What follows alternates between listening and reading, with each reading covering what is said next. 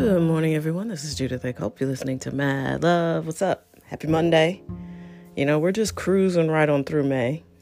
So we're in the middle of May. And you guys, I often have said that I'm not going to push you anymore. If you haven't, done the basics of what you set out to do for 2020. And no excuses. I get it. It's a pandemic. People are going to miss targets. People are going to miss goals. Things are going to get delayed. But delays aren't denials. So take this time and fix your plan. Make a plan if you don't have one. But get your strategy together. Know what you want to accomplish for this year. And be sincere and be clear. A lot of people complain all the time. Nothing goes my way. I can't get it off the ground. Nobody help me and all this stuff. And everybody makes all these excuses. Well, I tried and it just didn't work. And hey, it's fine.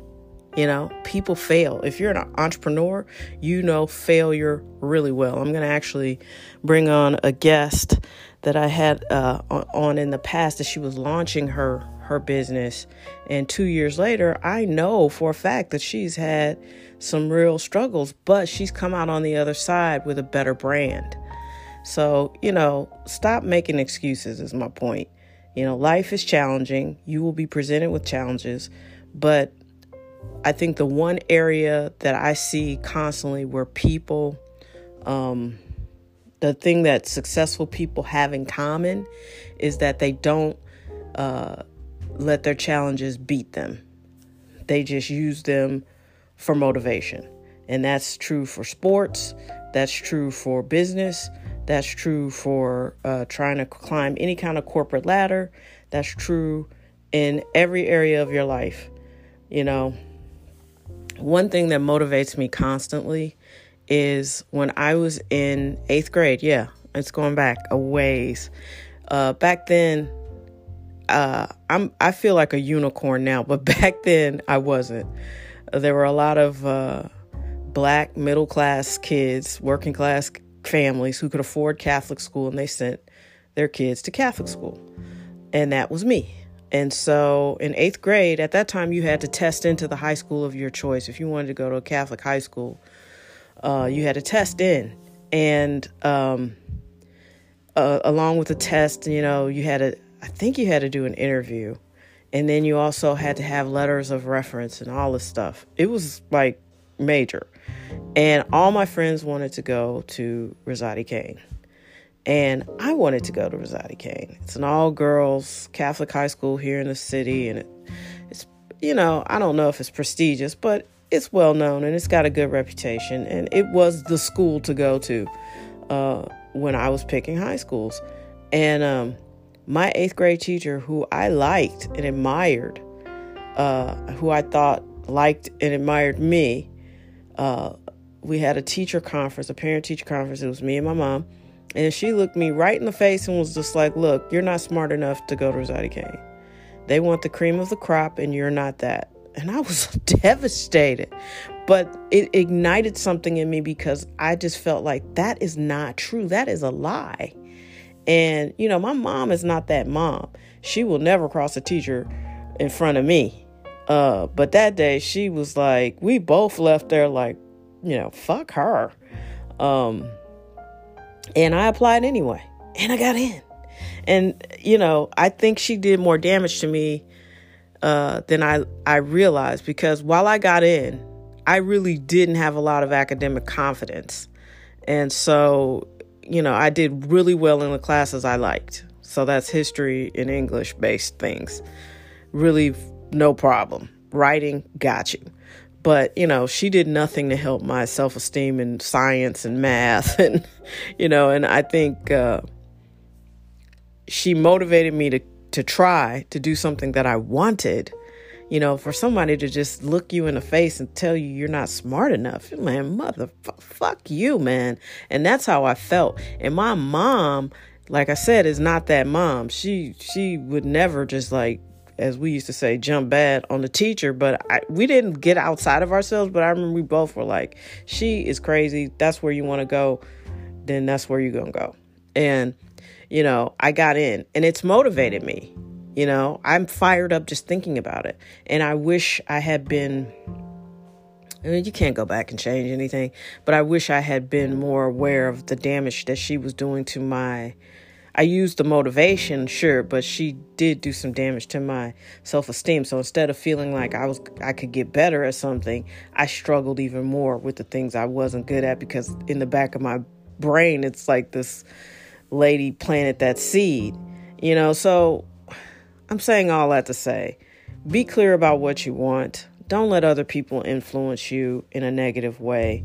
And a lot of people who claim to like you or love you even will not be supportive and will not push you, and they will not try to see you be successful, because sometimes you being successful is a slight on them, because that means they got to do something different, or you won't be available when they call, or you won't be able to do what they want you to do. And that's horseshit. Listen, that lady might have really believed that I wasn't smart enough, and that was just her opinion. And clearly she was wrong, because I graduated and am still friends with a good chunk of the people that I was friends with in high school. I'm still friends with them. And it just was what it was. But it lit a fire inside of me, because a lie when you hear a lie, right? When something's true and when it's not.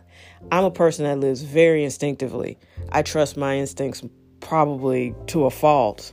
I don't think that's true. I trust them, and they've led me to a pretty good life. And I've made some, I err on the side of caution, but I'm almost always good with that. Because, I'm a risk taker, but I'm a calculated risk taker. I'm not going to just be like, let's drop this acid and go out and see what happens in the night, because that's just not who I am. But if I think I can make some money and it's legal, I'm going to try. You know what I mean? I ain't going to jail to try to make money. That's stupid. Why would I try to attain more freedom with money and do something dumb that would possibly lock me up? That's the opposite of freedom, which is why I don't understand drug dealers, like these low-level drug dealers. You never hear about the big kingpins for real going to jail. Yes, those top ones that, El Chapo, that kind of thing. But there are a lot of people making money off the drug trade. You don't know who they are and you don't know what they do, but they never go to jail. I digress. Whatever you need to motivate you, whatever you have inside of you that pushes you to the next level, you got to believe you were born to do something. And it can't just be to sit on the couch and play video games. That's not a life. And it's not a life of service. Speaking of which, I feel like I came here to serve by spreading positive energy, motivation, education when it's, necessary. I'm not an educator. And, just like I'm not a religious person, but I have a spiritual bent to me, no doubt. I believe in God, and I believe with God, all things are possible. And I know it's true. And you don't got to believe that if you don't want to. I'm not an evangelist. Here's the thing. I believe I'm here to serve in that capacity with storytelling. That's what this podcast is. Me sharing a bunch of stories that I find interesting and I think can help people. I watched that Joker shit over the weekend.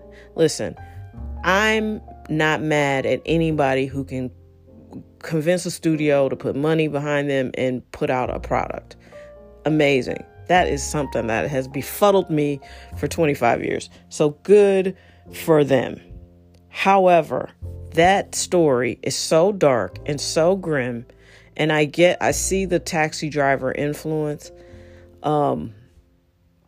And Taxi Driver for me, I don't know what it is. I don't know if it's because it was De Niro and Scorsese. I don't know. It was dark and grim, but I can still watch that. The Joker was just like, I guess it was the weird laughing, and I know that the Batman tie is there. It was just a weird bridge because, I just don't understand how that story helps the world. And I'm not condemning it. I'm not criticizing it. It is what it is. Joaquin Phoenix was amazing, and way to show his deformity. I mean, he has something going on with his shoulder blade. And he had his shirt off a lot. And You can see it.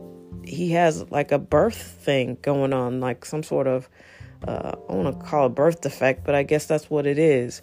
I mean, and kudos to him, because I hope he went into therapy after that, because what they edit down, if someone immerses themselves in that 24/7, yeah, you may only be involved with it for 2 hours, but they've been this dude for like a couple of years. Yo, I hope he got therapy, because that was some dark, grim. The Joker from like Tim Burton's Batmans are long gone. It's no jokes. It was all grim. And the one part I found myself laughing at, I was like, this is not funny. Like this, I shouldn't laugh at this at all. It was very, very dark, very subversive. If that's your jam, great. But, I could spend the rest of my life not watching anything quite that dark. And it's probably because of all the things I've seen in the last 2 years with my job. But yeah, I need to either stick to historical dramas or comedies. That's what I like.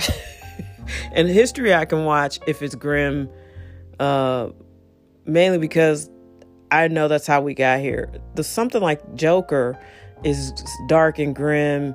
And then there was one scene where he was dancing and they were playing that Gary Glitter song. Dun, dun, dun, dun. Hey, dun, dun, dun, dun. They play it at every sporting event. That dude, the real dude who sings that song, is a known child predator. He is a child sex trafficker, I think. I know he definitely has a history. He is on the run from the law for having sex with like children. I want to say girls, but they're all like 12, 13 for little girls. And he is a fugitive. So it really troubles me that they always use that song, because that makes him money. And you're funding child sex trafficking. So yeah, a lot of that really bothered me. So I don't know. I guess I'm just getting old. I'm not going to placate anybody. I'm not just getting old. That's just not my brand of story. And kudos to Todd Phillips. He had a vision and he put it out there. That's just not, I can't, I don't know. I just really can't watch that kind of stuff anymore. I don't see how that makes the world a better place. But I guess if people are entertained, that's all you need. I guess. I don't know. And I won't ever find out because I can't imagine wanting to commit myself to 2 to 5 to 10 years of development on something quite that dark. Yeah, it was really, really interesting. I battled. I should have just shut it off, but I was like, I can gut it out. I'm going to watch it to the end. I don't know. Anyway, I hope you found something of value in this podcast. I mean, that movie really messed me up, man. I was just like, whoa, what the fuck did I just watch? And then it's like, how am I going to, process this before I go to sleep? So anyway, find what it is you're passionate about and be great at it. That's the whole point. I think we're born here to be great at something. And, like, that's not my cup of tea, but that a lot of people found value in that and a lot of people enjoyed it. But I mean, right now during a pandemic where so many people are not healthy and people are afraid and so many people have died. And I know it came out in the fall, but it takes a lot to make me go watch a movie in a theater these days. So yeah, I mean, it's just, that is not a pandemic film. That's not something you want to watch when people are cooped up and tired and stressed out about money and worried about their health and worried about their loved ones. I mean, it was a lot. So anyway, I hope you have something that motivates you. Being told I wasn't smart. And if you notice, I mention how smart I am a lot. And that all goes back to somebody looking me in my face at like, because I was kind of young for my grades. So I was probably like 12 or 13. I think I was 13 when I started high school. And she said that to my face. And I was like, damn, how you going to look? You've been pretending to like me all this time. I felt like I was one of her favorite students. And then for her to just look at me like that. And I was like, oh, and it turned on a light. I was like, that's why that bitch never picked me for the spelling bee, even though I was an excellent speller. Like, she thought I was an okay kid. Like, she probably liked me because I was a hard worker. I wasn't a troublemaker.